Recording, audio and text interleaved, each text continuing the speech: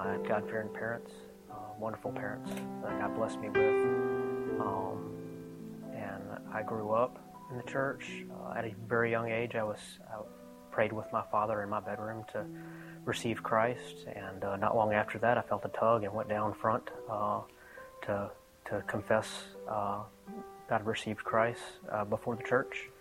And went on and tried to be a good boy, tried to respect authority, tried to follow the rules, tried to do the right things. I don't know if I had discipleship available to me or not. I know I was given a book to go through, but I didn't go through it, didn't walk through it. Didn't really find myself spending a lot of time in the Word, and went on with life and fell into things that just fell into things that I shouldn't have fallen into. God always kept His hand on me. Always watched out for me, always kept me close to somebody that was with Him, that could tutor me and teach me, even though I wasn't spending a lot of time in the Word. And through that eventually brought me back into the church. I remember coming into the church, and I came once. Didn't really, at the time, didn't feel like I felt the Spirit. Came twice, didn't feel like I felt the Spirit. And the third time, I remember the pastor saying, "I'm taking the gloves off, and I'm giving you what I've got." And I knew this was where I was supposed to be. And there, I started to be discipled, started to be raised up. But there was a time, just having conversation with God, I felt like I was constantly struggling in legalism, trying to keep the law. And I finally just said, God, I can't do this. If it's going to happen, it's going to be you. Only you can do this for me. Only Jesus. And around that time, not long after that, or not right before it, God got me involved with a great ministry, started to grow me, met my wife in the church, found myself in a ministry in the church, and it's been not the same since. My name is William Flagg, and my identity is in Christ. My favorite line in that, amen. My favorite line that he said was, "I can't, but God can." Amen? I think that's where all of us are at. So I want to share with you how the Lord kind of put this message on my heart today. These monitors are real hot. I think that's how you say they're loud. I've always wondered. Thank you.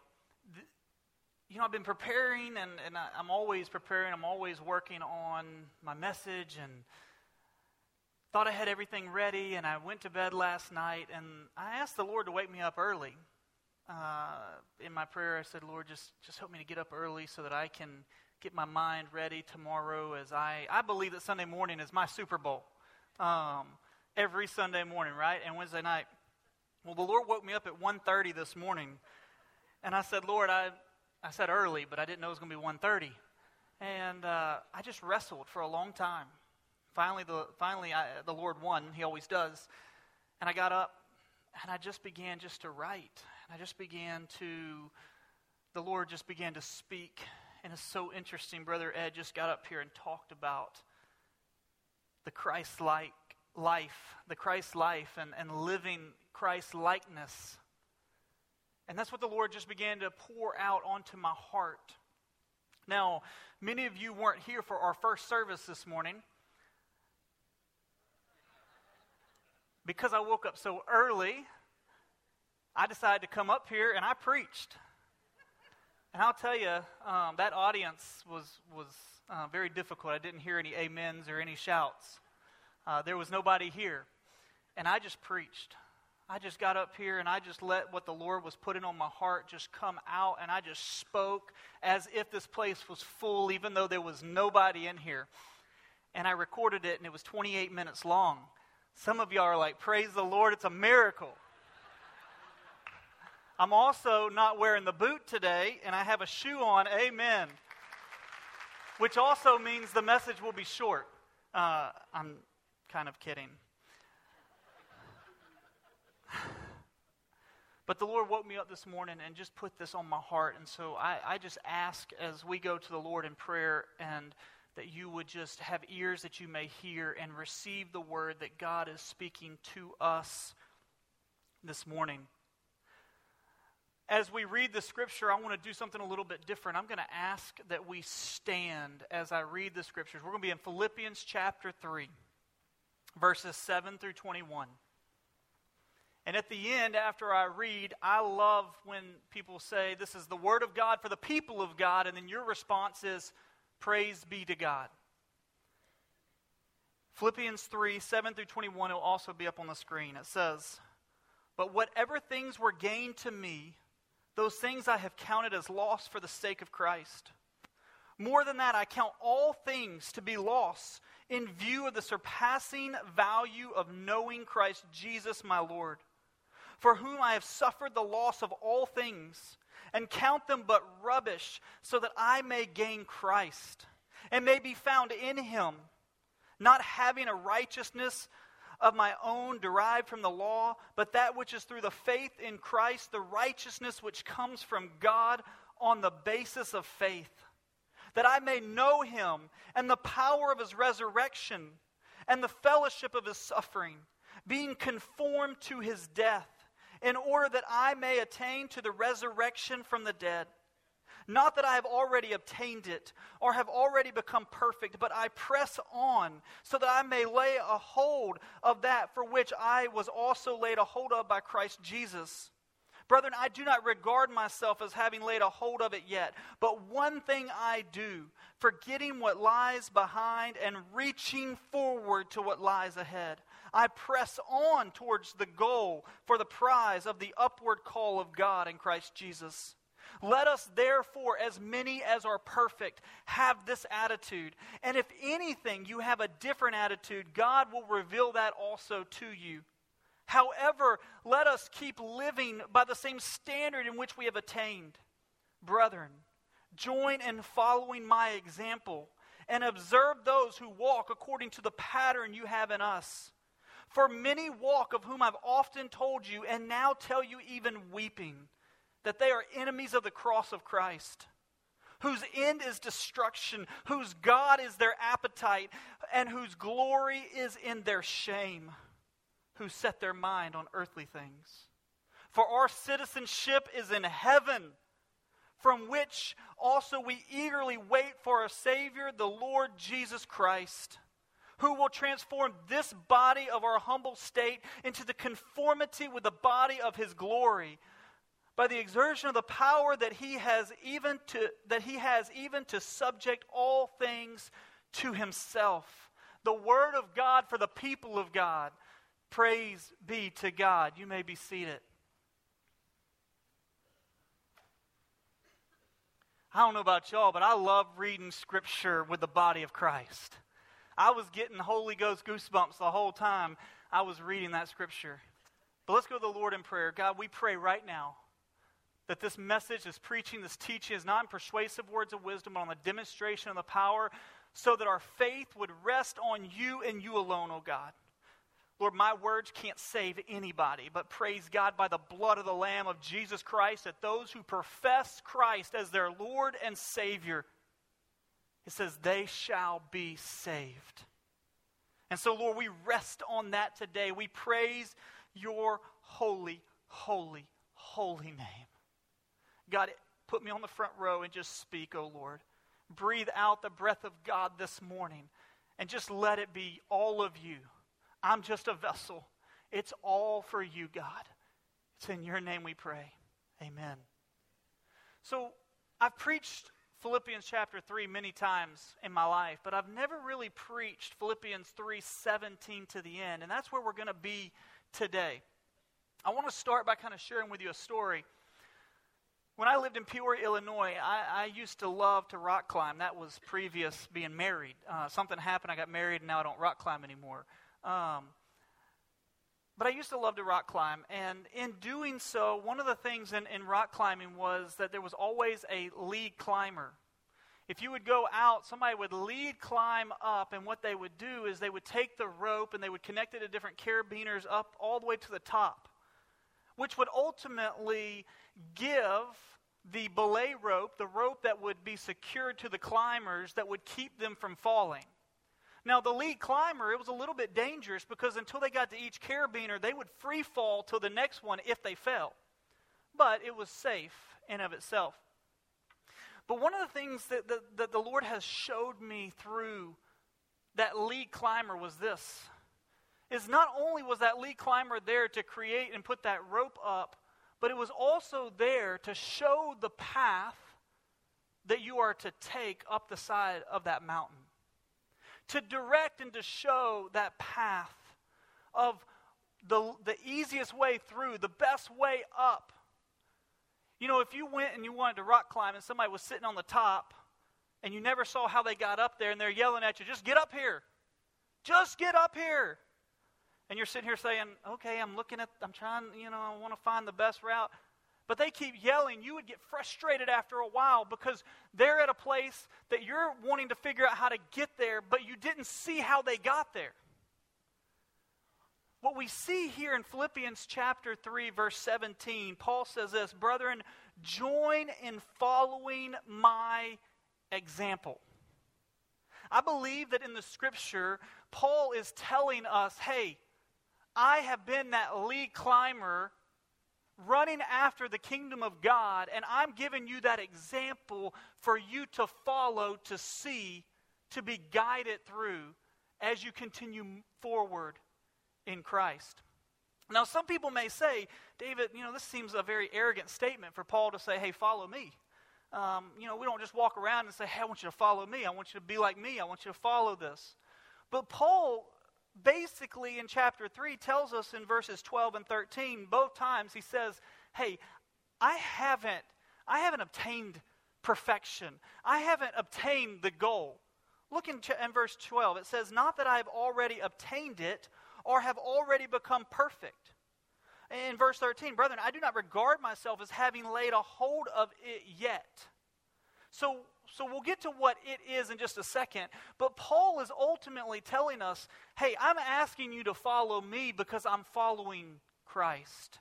Paul's ultimately saying, hey, listen, I'm running after the King. I'm pressing on to the upward calling. And I'm asking you to follow that example and also others who are following that example of Christ. So what is he pressing on to? We see in verse 13 and 14, he says, the one thing I do, I forget what lies behind, and I press on to the upward calling. I press on to the upward calling. What is that upward calling? It's to live a life that is Christ-like. It's the new self that we saw last week in Ezekiel 36, that God gives us a new heart at salvation. We saw in Ezekiel 36 that when God gives us a new heart, He places His Spirit within us. And when He places His Spirit within us, it will cause us, this is Ezekiel 36, 26 and 27, it will cause us to walk accordingly to His ordinances, to His law. And so Paul's saying, hey, listen, I continue to press on. I'm pressing on every day. And what that is, I'm pressing on to Christ's likeness. It's perfection. He's saying, I haven't hit perfection. So I'm not saying I'm perfect, so follow me. No, instead, he's saying I'm imperfect, but I'm chasing after, I'm pushing forward, I'm following Jesus, seeking after perfection in my life, which is Christ in me, the hope of glory, Him through me. And he says, hey, follow me. We see Jesus say in 1 Peter chapter 2, verse 12, we see Jesus tell in the scripture, he says, hey, listen, I want you to understand that you will, when I walk through suffering, that also you will walk through those footsteps, that you will follow after me. We see in John 21, after the resurrection, Peter goes, and y'all know the story. Jesus says to him, hey, do you love me? He says, yes. Tend my sheep. Do you love me, Peter? Yes. A third time, Peter, do you love me? And Peter begins just to weep because he had asked him a third time, and he said, you know all things. Yes. But then Jesus says this, he says in verse 19, he says, follow me. Follow me.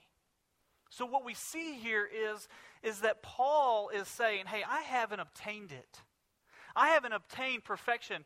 I am continually moving forward, pressing on to the upward calling of Jesus Christ every day.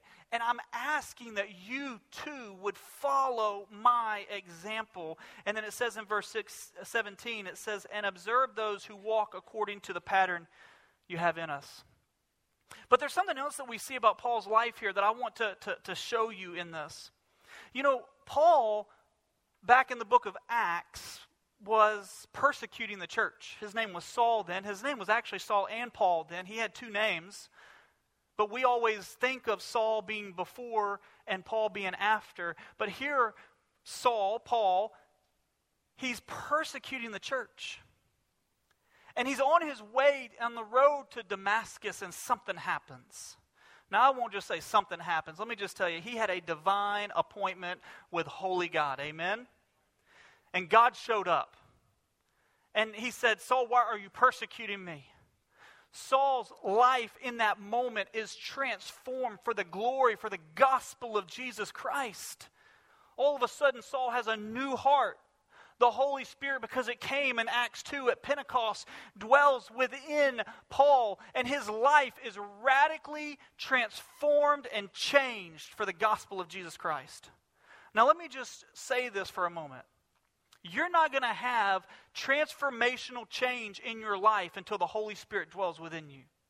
Let me just say that again. You will not have transformational change in your life until the Holy Spirit dwells within you.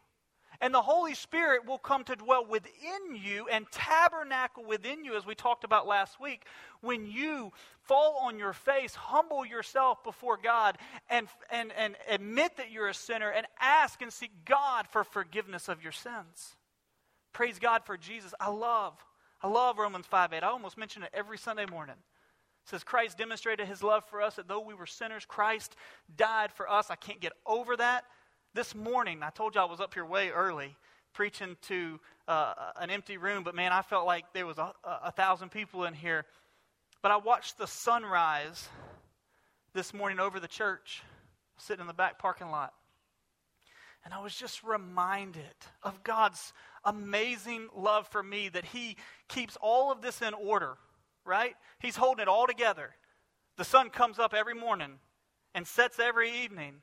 And here, I sat out here in the parking lot. You know, the Lord spoke to me. I'll take a little rabbit trail for just a second. But the Lord spoke to me as I was sitting out there, because all the lights were on.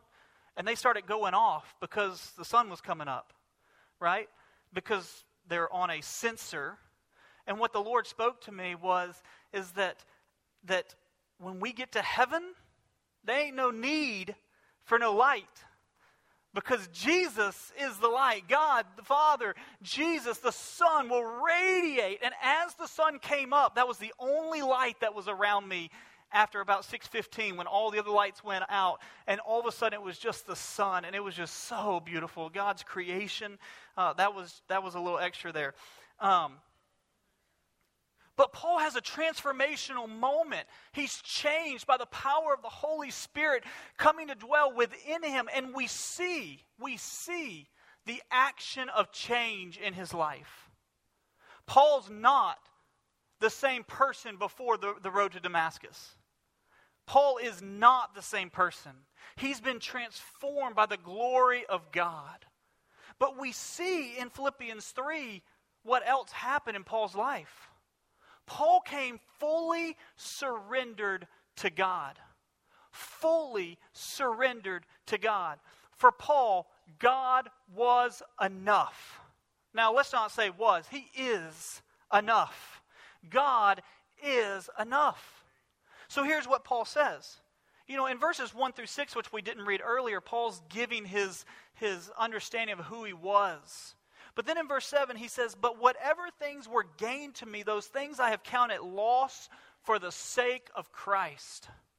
Listen, I heard one pastor say it this way. He said, at the point of salvation, all of our assets become a liability.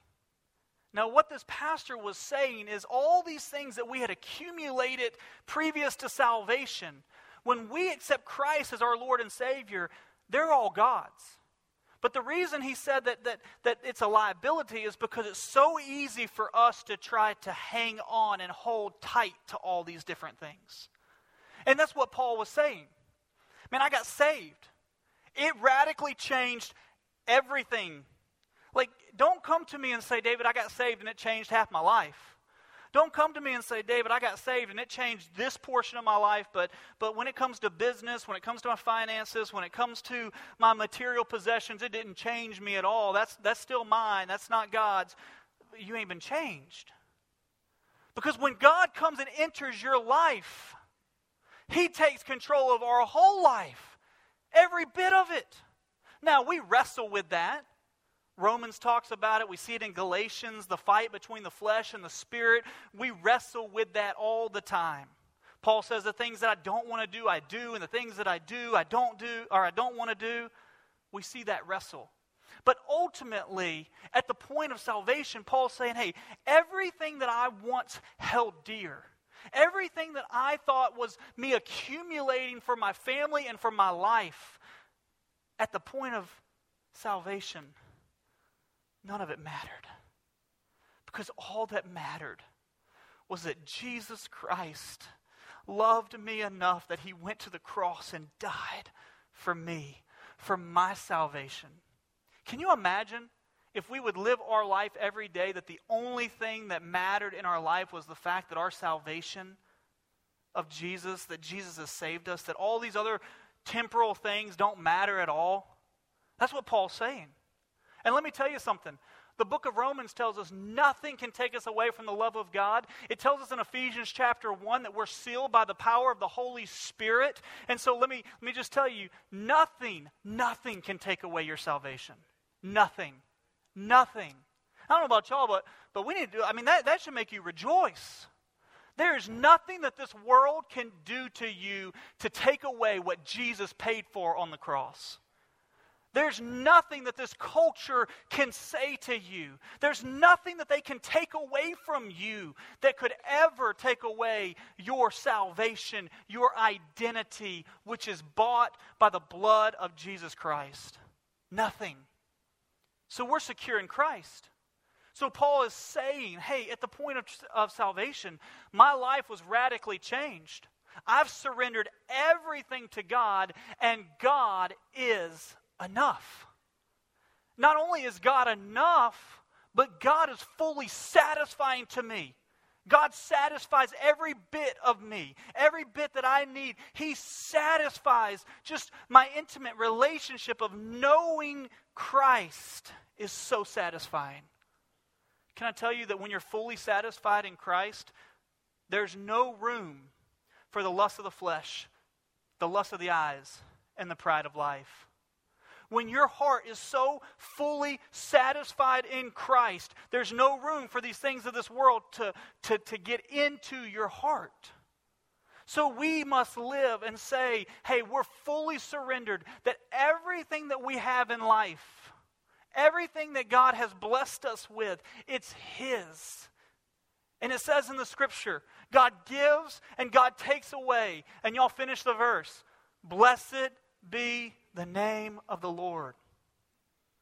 So can we rejoice, brothers and sisters, in Christ, knowing that salvation is more important than anything else in our life, and nothing can take it away from us? Nothing. All these temporal things, sure. All the temporal things that we hold so dear, sure. But we don't need to hold those. They don't need to have a hold on us because we've surrendered completely to God. And that's what Paul's saying.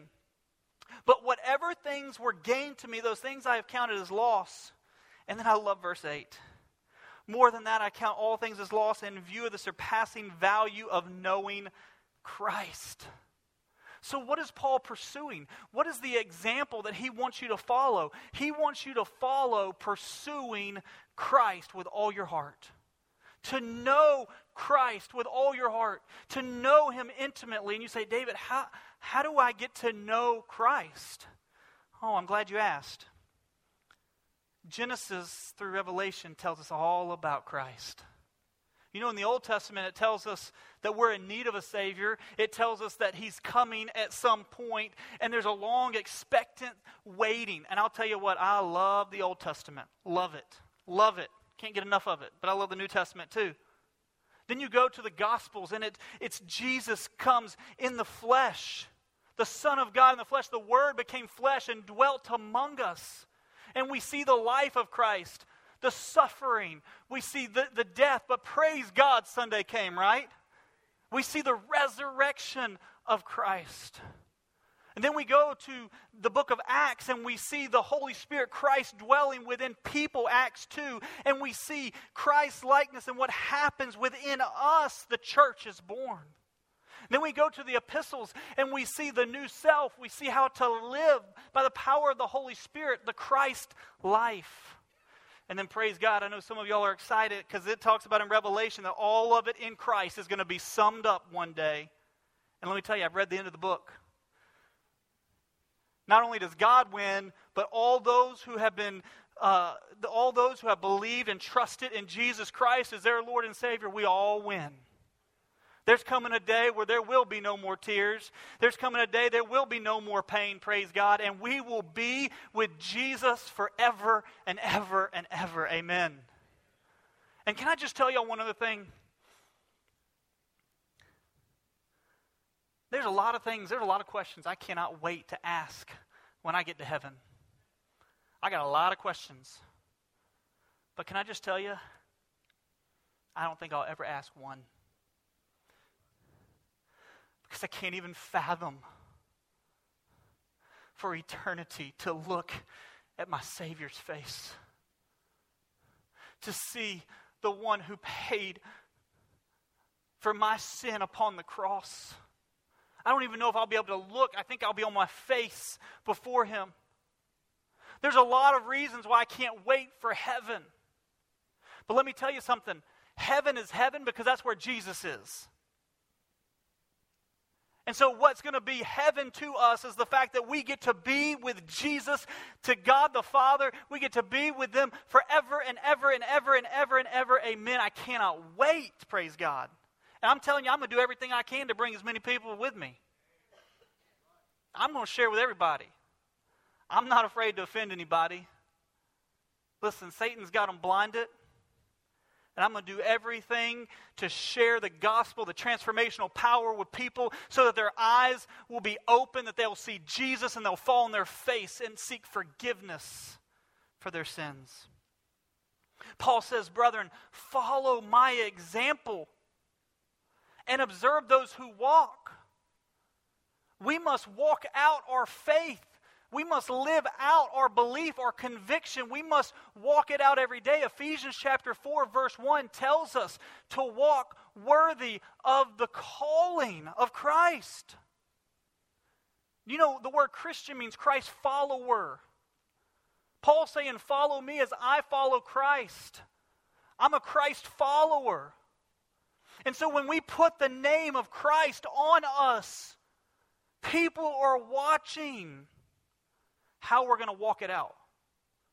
Man, everybody in this world claims Christianity, seems like. That's not true, but it sure feels like everywhere I turn, yeah, I'm a Christian, especially down here in the belt buckle of the Bible Belt. I'm a Christian, I'm a Christian. And I'm going to tell you, there's a difference between somebody who just says, I'm a Christian, and a born-again believer who is living out their faith in Christ Jesus. There's a difference between somebody who just says, I'm a Christian and everything's good, and somebody that truly has repented of their sins and has been transformed by the blood of the Lamb. And I'll tell you, I'm tired of people claiming Christ and not living for Him. Let me say that again. I'm sick and tired of people claiming Christ and not living for Him. Do you not realize that people who claim Christ but don't live for Christ is sharing a false gospel through the actions of their life? They're saying, hey, just all you got to do is do this or do that, and then you can live whatever life you want. Let me tell you something. The Holy Spirit don't work that way. When the Holy Spirit gets inside of some dead bones, those dead bones come to life.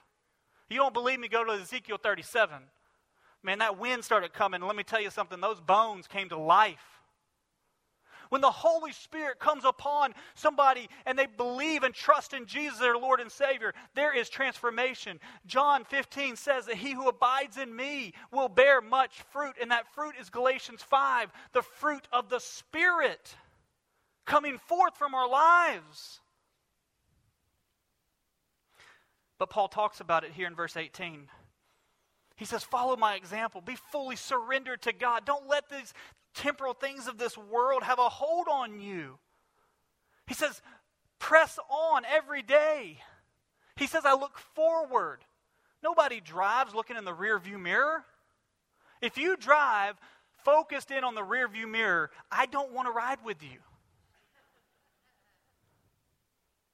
But we look in the rear view mirror as a glance back, so we remember where we've been. But we don't drive looking backwards the whole time. Paul says, I press on. I move forward for the kingdom of God every day. Satan wants us as believers to be stuck in our past. But let me tell you something. The reason that I get so frustrated with that is because Jesus Christ died that you could be set free from your past. Every one of us has been set free from our past by the blood of the Lamb. May we not live there anymore. May we go forth for the kingdom of God to set other people free by the power of God. But Paul says, hey, in verse 18, he says, for many walk, of whom I've often told you and now tell you, even weeping, that they're enemies of the cross of Christ, whose end is destruction, whose God, little g, is their appetite. Can I interpret that? Whose God is their own personal desire. What I want. The way I want it. My preferences. It's all about me. He says here, they walk according to the world. It says, who set their minds on earthly things. Now, this is very difficult. I'm telling you, it's even more difficult when you're waking up at 1:30 in the morning. That's what the Lord gives you. But this is very difficult. Because Paul is saying here, there is a transformational difference between somebody who is a born-again believer and somebody who just professes Christ and continues to live for the world. And he's saying, don't follow the enemies of the cross. Don't follow people who tell you just all you got to do is say you're a Christian and you can live like hell every day. I love that saying that says, is what you're living for worth God, Jesus, dying for? He says here, beware. He says, for many. It didn't say a few. It says many. Which reminds me of Matthew 7. I believe it's verse 13. It says, broad is the road that leads to destruction. It says, broad is the road, broad is the gate that leads to destruction. And Paul said, hey, don't follow that example.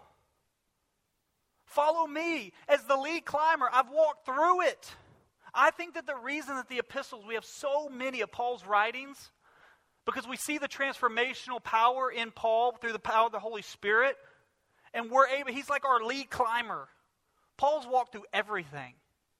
Like, he's climbed the mountain before us. If we stay in this word, we can see how to deal with every circumstance and situation by the power of God. We see the example here through Paul's life.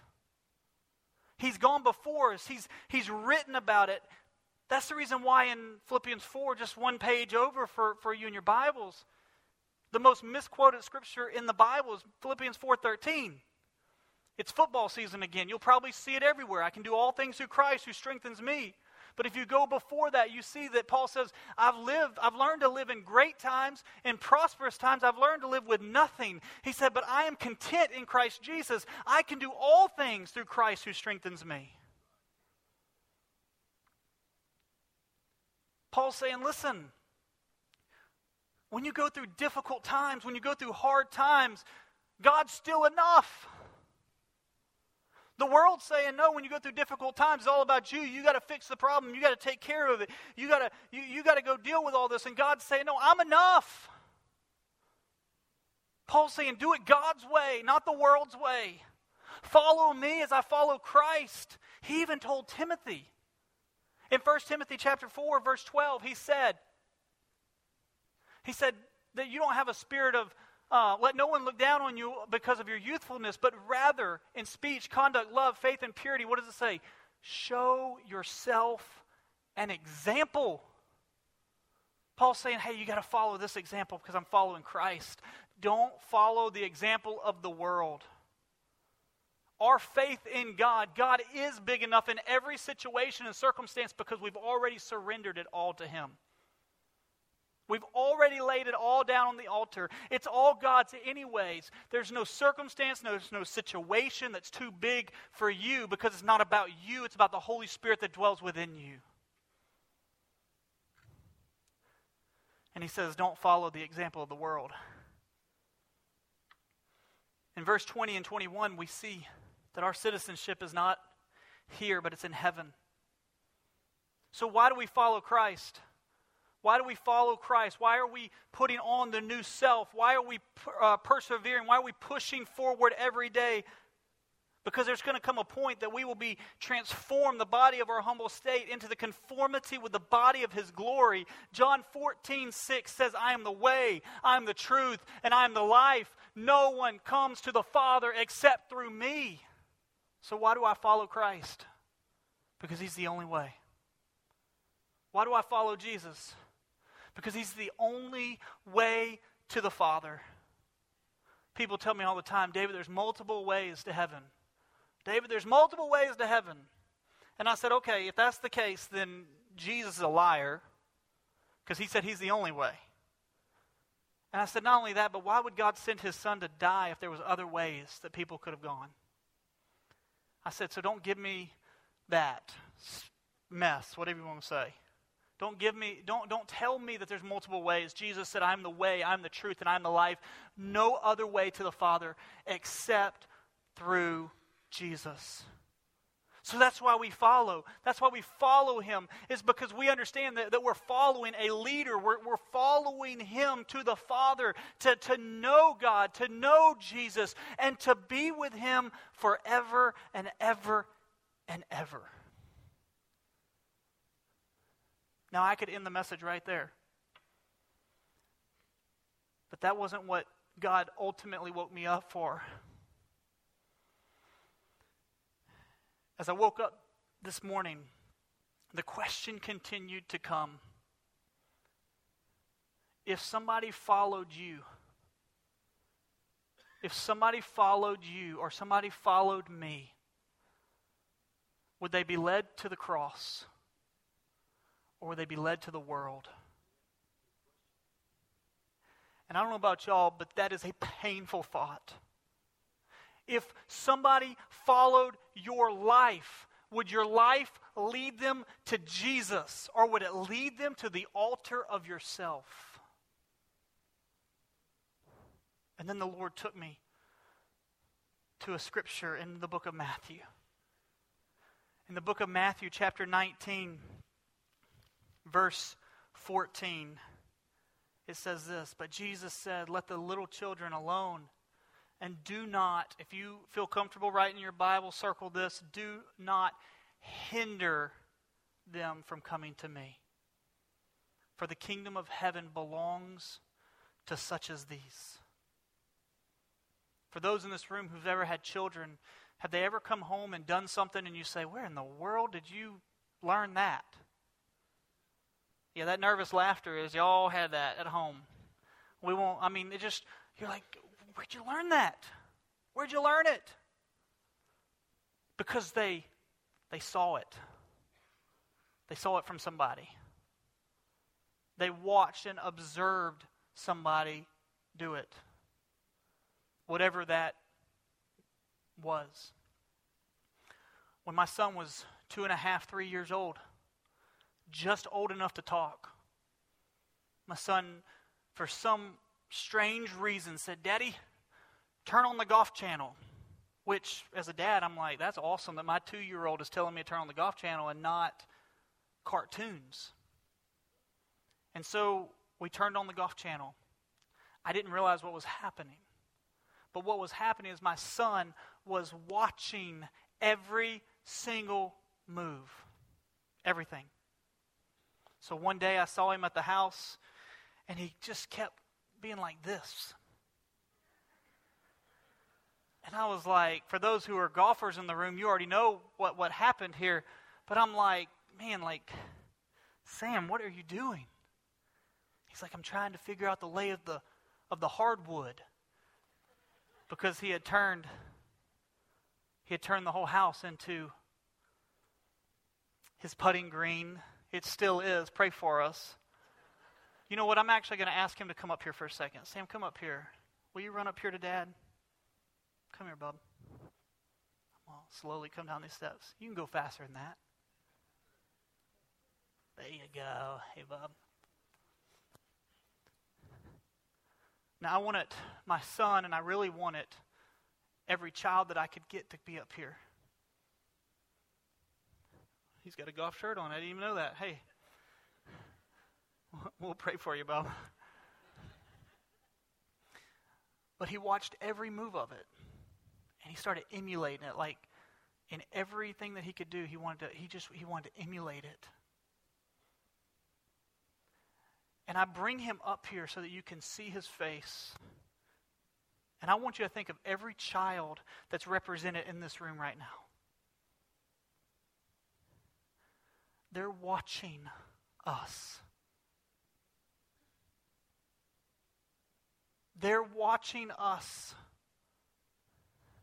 to see if our faith is real. When we walk through difficult times, and listen, I'm not saying my son's only watching me. I'm saying he's watching all of us. All of us. We're the body of Christ together for the kingdom of God. We run together in biblical community. All of our children that were at VBS, all the children that are here, their eyes are watching us. And my question to each one of us, and I understand that each child has to make a choice on how they will go. But as they watch us, and as they see our faith unfold, not in words, because we can stand here and raise our hand and sing songs all day long. And we need to. I think the second most commands in the scripture is to sing. Praise God, I love singing. I sang from 1:30 till 8 o'clock this morning. But the question is, do we point them by our lives? Because they're watching every moment of our life. The way that Sam was emulating the golf, and you can go back over there to Mom. You did great, Bob. The way that he would emulate that, she's that way, there you go, was because he was intently watching. The scripture in Matthew 19 says, do not hinder them from coming to me. And I'm going to tell you what, my son has to make a choice. My daughter has to make a choice. And I pray to God that they come to Jesus as their Lord and Savior. I'm praying for their salvation. I'm praying for it all the time. But let me tell you something. I'm going to do everything I can to continue to be that which they can follow, which is that going after the King. And so the question is for all of us in here today, it's not just kids that are watching. The world is watching to see if our faith is real. The world wants to know, hey, you claim that you sing these praise and worship songs that God is enough and He's bigger than everything. But then if the culture threatens us, if we become fearful and scared and worried, no, we gotta say, listen, what we sing is true, what we read is true. God is bigger, and I'm not gonna back down. Because there's nothing that this world can do to me, because I'm already bought by the blood of the Lamb. There's nothing that this world can take from me because it's already been given to God. And in reality, if they take something from me, they're actually taking it from God because I've already given it to Him. It's already His. So my question to us, as I woke up at 1:30 this morning, God said, David, do you ask each person, do we live the transformed life that when the world sees us, they say, man, whatever God, because they don't know, whatever God that person serves is real. And then praise God, the scripture says, be ready to give an account for the hope that is in you. And when somebody sees us walking according to the word and God being enough, they say, I want to follow you. Where are you going? I say, I'm going to the cross. I'm going to the cross. Will you come with me to the cross? And when the trials and tribulations of life come flooding at us, God's still enough. And when people say, how do you have joy in the midst of the suffering and the pain? I say, because I'm secure in Jesus and nothing can take that away from me. And when we go through amazing times in life, people say, why do you have so much joy? I can say, because my joy is not on good times and bad times. My joy is in Jesus because He saved my soul. I once was destined to hell, but praise God, by the blood of the Lamb, He transformed my life. So I'm going to ask this question, and then we're going to close. Does our life represent the transformational power of the Holy Spirit that dwells within us? When people see us and when they watch us and when they follow us, where does our actions of our life take them? Does it take them to the cross? Or does it take them to the altar of ourself? And let me remind you, the only reason that I can lead and you can lead to the cross is because we know Him and because of the power of the Holy Spirit that dwells within us. It's nothing that we did or could do. It's everything that Jesus did in His transformational work on the cross by paying for our debt on the cross.